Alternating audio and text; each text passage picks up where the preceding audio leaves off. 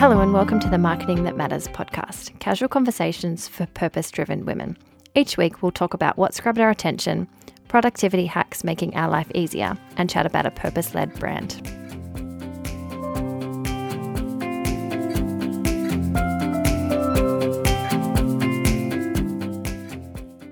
Hi everyone, welcome back to the podcast. This week I am talking about female partnerships and why there aren't many of them around. And also how they can help you in following through your passion project and creating it a dream.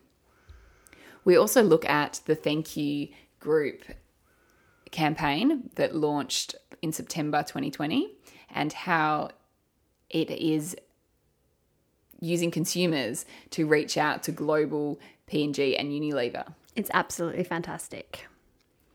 The brand we're talking about this week is Grilled Burgers and how they're a risky brand, but how it's really, really working for them. And we also discuss a good strategy as to how a small business could create a purpose quite easily and let it be part of the customer experience. So this week I've been thinking a lot about female duos or female partnerships. I can only really think of a few like Joanna and Clea from the Home Edit, but not many more than that in terms of business partnerships. I'm sure there are plenty more, but they're just not a focus like male partnerships. Like they're not as famous, I guess, about them. I'm sure many of you can recall Jobs and Wozniak, Gates and Allen, Procter and Gamble, Ben and Jerry, or a more local one if you're in Australia, Hamish and Andy. An article from She Explores says, while bromance or strong male partnerships have long been accepted and valued by society, the female equivalent has been far less pronounced, as well as plagued by stereotypes of catfights, untrustworthy girlfriends, and a lack of interest in healthy professional competition. Do you agree with me, Alicia, that female duos or female partnerships are hard to come by? For sure. And this article is so interesting how it talks about the reasons why female partnerships can be so powerful. And I'm surprised that we haven't seen more or ones that come to mind. There are lots, but ones that are so as successful as those ones you just named. I think that's what it is. I'm sure there's plenty out there, but they're not as famous as the male ones for some reason. Yeah, it's interesting. There are definitely female duos that are extremely successful, but I think what is interesting from this article to look into is why it's worth exploring a business with a female partner. The article talks about how it develops confidence. The process starts with deciding to partner. When you say yes to combining your skills with those of a respected peer, you need to first acknowledge that you're bringing valuable skills and perspectives to the partnership after all. Your partner is choosing you for good reasons. So it also talks about, there's a reason why they're picking you too. And that helps with confidence. Whereas if you're just going to business by yourself, it's a little bit harder it's easier to sort of forget that passion project and think, it's not happening. You've got a bit more accountability with Exactly. I love that because we partnered for reasons similar to that. We both have a passion for the same thing, a lot of experience in the same areas, but we both actually are different in so many ways as well and complement each other. Like I'm a complete introvert and I would say that you're probably an extrovert. Would you agree? Yes. And that works so well for us. But I think as well as us partnering with each other for various reasons, I think a good point is neither of us could have partnered with a male for this. And our reasons involve obviously developing the relationship that we had over many years working together, but our need for flexibility with young kids and things like that. Like I doubt we could probably have the same amount of understanding with a male partner that we do as females together. Yeah, for sure. And being able to understand the pressure of being the main caregiver as well, I think, with the young kids, because if you're with a male partner in business, they might not necessarily be the main caregiver and they might be working full-time too, but the pressure is off them and it's not on as the same as it's on with us. I also liked it talked about imposter syndrome. Yes. And I was definitely privy to this before starting up J&A. And it's funny, as you go on, people don't care or judge as much as I thought they would. And what, if anything, we've had so many people applaud us for starting our own business. But here I was so scared of being this imposter in the industry, where it's just ridiculous because we've been in the industry for so long, but just not under our own name. Yeah. And it talks about having a woman power together. It creates faith in your partnership, and you almost can easily push down that imposter syndrome feeling because you've got each other. Yeah, definitely. They actually said that really well when they said partnering with other women afforded me the opportunities of confronting imposter syndrome in a constructive way, avoiding passion project burnout, and leveraging a unique type of strength and creativity that is unapologetically female. I think as well these days there's more opportunity to start your own business, which is great. And women can now partner together instead of compete with each other for limited jobs. And Yes. I think there is more opportunities for females in workplaces. So that's really good. And I think we're seeing slowly the dismantling of the male dominance in the office and in startups and things like that as well, which you can only hope will be positive in future. Definitely. What's got my attention this week is the Thank You Group Australia campaign. Aussie Justine Flynn and Daniel Flynn, co-founders of social enterprise Thank You Group Australia, have launched a campaign on the 29th of September 2020, reaching out to multinational conglomerates P&G and Unilever with a potential plan. The Thank You Group donates funds from the sales of its water, body care and food products to safe water, hygiene and sanitation programs and food security programs in 16 countries. Now, I don't know, Jade, do you use Thank You brand? Because I definitely do in my household, the Thank You hand wash. Yes, I have a few. Yes. Now, why this campaign got my attention, if you haven't seen it, they're calling it the No Small Plan, and the team's proposition is for P&G and Unilever to manufacture and distribute Thank You's products globally. The Aussie Social Enterprise has a charitable focus in tackling poverty, so global distributors would allow it to scale up considerably. This is such a refreshing and hard-hitting campaign. I couldn't look away when watching the video. How about you, Jade? Yeah, it is so interesting. I haven't seen a campaign like it, really. It's really fascinating. Definitely. I think because of our experience with marketing to distributors, we understand this all goes on behind the scenes, but this is almost a campaign which got consumers involved in a business decision. They're basically saying, and they did say in one of the articles that they've used their power of consumers before in order to get Thank You products into supermarkets. Before they were in supermarkets, they had their consumers contacting the supermarkets in order to get their products in there. So they're using this again, but in a different way. No, so this has been a global campaign, and a big campaign at that. They have had huge success with this campaign, and they are currently negotiating with someone now, but we don't know who it is. Yes, they haven't said, have they? No. So it was successful. It was successful. I think they said on Instagram, without saying too much, we're down to the short list of partners, but we need a little more time to work through the nitty-gritty stuff. Because they said at the end of the campaign, when they had a partner, they were going to post on a billboard in Times Square in New York, didn't they? Yeah, so this is interesting. So they said that on November 5th, they would be launching a billboard in Times Square to announce who it was. So then on November 5th, they posted on Instagram. And this is what they said. On September 29th, we launched No Small Plan and spent 2 weeks campaigning together. It kicked off a movement with people from over 36 countries who helped this message spread further than we could have ever imagined. We had 730 media features in 35 countries, which made for a busy few weeks. This has culminated into a crazy 2.6 billion impressions. 2.6 billion. That's amazing. For reference, 42 million impressions represented our previous largest campaign we'd ever run in Australia. Turns out we definitely got the attention of the big two and the others who we'd sent the invitation to, plus a few more who picked up the phone. Crazy.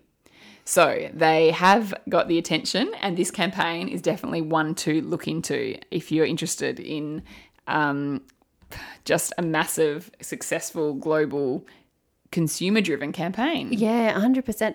So they're wanting to partner with one of these larger manufacturers in order to obviously decrease their cost of goods and things like that, so they can spend more money on their purpose elements. That's the plan, isn't it? Yeah, so they're called a social enterprise, which I looked at that up. So it means that they are not for profit. So they essentially's profits go Right. to this cause, which is safer water, hygiene, and sanitary programs in less fortunate, or the third world countries. So, in saying that, then, asking P&G and Unilever and some of the potential and some of their competitors to assist in developing these products, not developing the products, but manufacturing the products and distributing, it allows them to be able to scale up quickly and keep the same plan as what they have in Australia, but globally. Globally, yep. Yeah. I like this campaign because it's quite refreshing the way that they're doing it. They're using consumers again to do it. But I think it's important to note that this campaign, I think, does have a lot of money behind it. It wasn't done on a shoestring budget. No. They did say, while the world's been in turmoil, some people got really rich. We know because we're one of them. Yes. As a hand wash and sanitizer provider, Thank You made some 10 million in profits during the pandemic, Flynn said. It was like a gold rush. But the whole reason we make money is to get it to the parts of the world that need it most, which I think is really refreshing. Yes. Yes, well, it is. It's been the year of any brand that was in toilet paper or hand sanitizing was just in luck in 2020, and this was Thank You Group. So it's no surprise that by the end of this year, we probably should have predicted this, that they were coming out with a major campaign. But you know what I love about this campaign, and this is what I wanted to look into, is when it looks at what it wants to do with its success. It's not just it's asking the consumer to think about the brand, so it makes the brand top of mind, but action something that's not actually involving them buying the product. Yes. So it doesn't happen very often, does it? No, but when I see it, I really, really appreciate the fact that the brand's gone in a different direction than purely just saying our product's the best, same old. It's actually driving a major campaign to move the brand forward, which is always refreshing when you see a brand do this. I'm interested. We will definitely share what the results of this campaign are when we know who they partner with. And I think it's definitely one to watch because I don't think they're slowing down anytime soon. No, not at all. Good on them. The brand we're talking about this week is Grilled Burgers. They were launched in 2004 and they've fast become one of the biggest burger chains in the country. 67 restaurants around Australia makes them definitely one of the largest burger joints in Australia. They're doing okay. They claim to be one of the healthier burgers and they position themselves as a burger place, not fast food. On their website, they say, making burgers doesn't make us the same as fast food. We're not their alternative. We are the solution. Guilt-free, healthy burgers you don't need a hangover for. It's been our focus, our passion, our point of difference since the beginning. So, Alicia, tell me what you think about Grilled Burgers. I can't help but roll my eyes at the guilt-free bit because this is just and I'm not the nutritionist out of the pair of us, so I can't imagine what you think. But that is misleading to me only because they're not necessarily guilt-free. Yeah, they definitely play on their marketing in terms of, healthy burgers and things like that. A burger's still a burger at the end of the day. But, if you do look at them compared to, they do tend to have, from my understanding, somewhat fresher and more whole food ingredients than, say, a McDonald's burger in terms of additives and things like that. So but they do take that to the next level in their marketing. Sure. And then that's okay. I have actually had this conversation with people in the past who have said, well, it's healthy, let's get a burger from Grilled. And I'm like, well, that's so interesting that the marketing's done so well to even almost educate people on what healthy means. Yeah. It's funny because there was a study that did the difference of a grilled burger versus, I think, like a Big Mac, for example. And the grilled burger came out with more kilojoules or calories as the US call them, which everyone was like, oh my gosh, grilled burgers aren't healthy, blah, blah, blah, blah, blah. But people are forgetting that the grilled ones are probably made with more real ingredients than the McDonald's ones are. If you looked at them in terms of all the artificial things in a McDonald's burger versus a grilled burger, the grilled burger would come out on top. Yeah. Does that mean, so. Yeah, so it's real food. Yes. But you need to look at what the real food are in isolation. You know, if you want to make the burger healthy, probably don't have the sauce. Yeah. You know, the aioli or whatever, probably don't have the big roll. But yes, that's probably not what we're here to discuss. Can forget about it now. Let's forget about nutrition and talk about the marketing. Let's look at the purpose.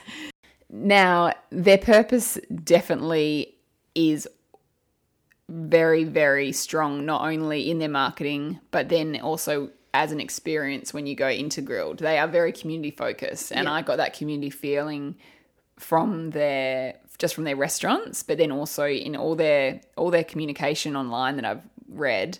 They are very, very mindful to not be looked upon as a big chain and they want to be looked upon as your local burger place in your suburb rather than 67 or however many there are of them around the country. I think it's quite genius what they've done really, because they're allowing their customers choose what they support.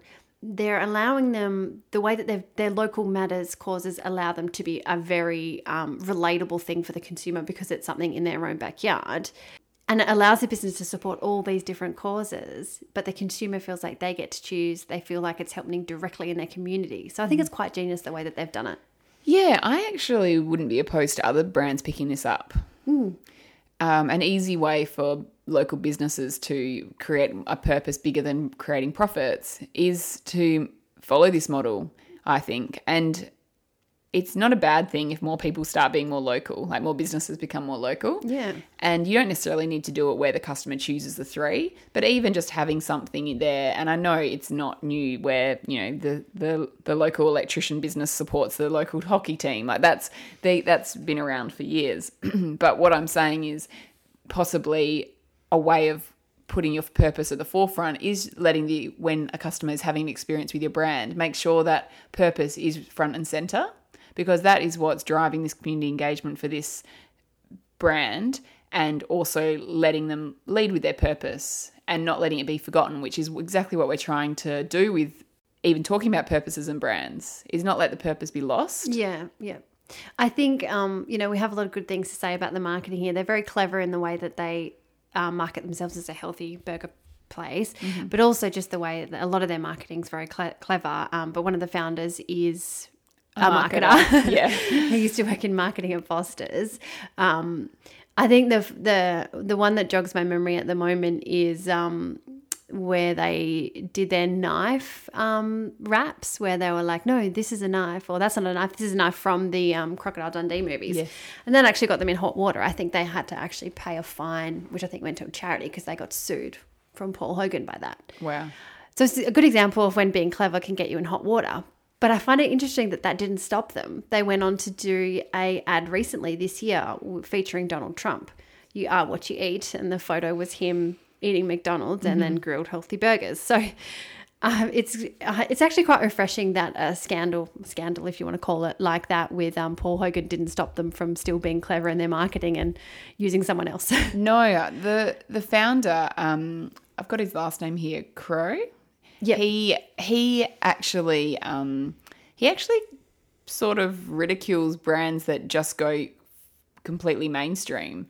He says there's a desire to never become mainstream, as well as Crow believes that spray and pray advertising is often used as the easy way out.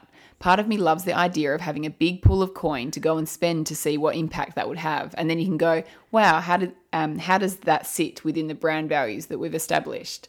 So the spray and pray approach, and I find this really funny because I've sat many a times with brands watching them do this spray and pray approach, and thinking, how is this okay? Like, shouldn't we be working harder for these dollars? But yes. So many brands are just happy to just put a big traditional budget together and just go, there we go, let's try and see what happens. But he doesn't believe in that, and that's a very successful marketer. talking there. I love that I found a new term, spray and pray. Yeah. He says, I would love to do a significant lifestyle billboard campaign that talks to Grilled during the summer months. I'd love to consider spending more money and have other people create content for us and have awards for the best content and then potentially air those things on pay TV or mainstream TV. We will have ideas that we will invest in, but I still think that by and large, most brands go to it as the lazy way. Yeah, I do agree with that. I think that whole spray and pray or set and forget kind of thing is quite outdated, and it does take more effort, more energy from a marketing team or from a business to come up with a strategy that talks directly to the consumers, that you can actually measure. It's harder, but it's going to be a better return on investment. Definitely. And yes, it is more time consuming to be more engaged with your customers and to talk directly to them. But I have to agree with him. It is the lazy way to put a billboard up. It is. Summer Australia, just put a Grilled billboard up in every suburb. There you go. Yeah, and with digital, it is so much easier to do it now. And we have the tools available to us. So brands should be using them. I know. It's interesting, the ones that are still old school and doing that same strategy. He also says, my intent to make sure we don't stop taking risks, because if we don't take risks, we will become vanilla. If we take risks, we might be cookies and cream. Let's be interesting. So this brand is definitely a risky brand, and it is. I'm definitely going to keep an eye out for their advertising now after seeing some of these. Yeah, I think and I think they're a good example of a brand that takes risks and that they've paid off. Like, if you think the brand hasn't been around for very long, I'm sure, and from what I understand, it's got greater awareness and recall within the market.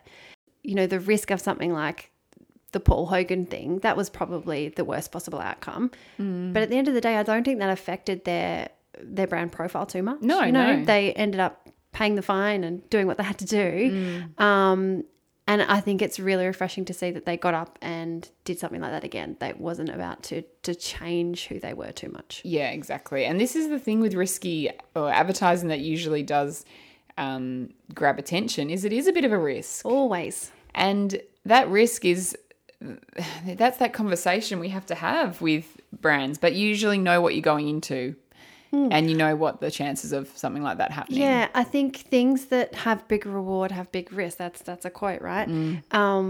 So I think as a small business owner, if you want to take a risk in your marketing, just weigh up the worst case scenario. Have a think about what the worst case scenario is with the risk you're about to take, or the content you want to put out there that is a little bit different or left of center. Just have a look at the worst case scenario, work through what would happen if you got there. And if you're happy with that, take the risk. Run it by us. Yeah. We want to see let it. us know. Yeah.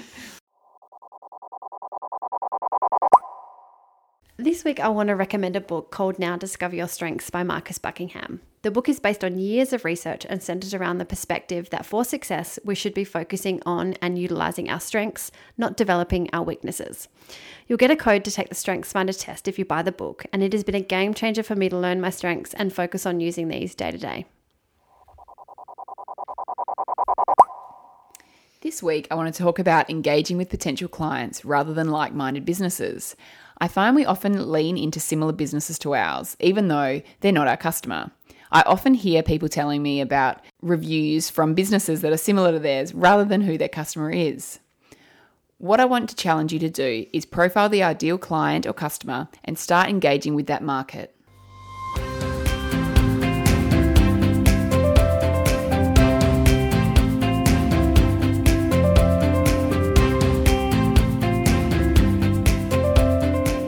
That covers it for this week. Make sure you leave us a review or follow us on Instagram at Marketing That Matters Pod.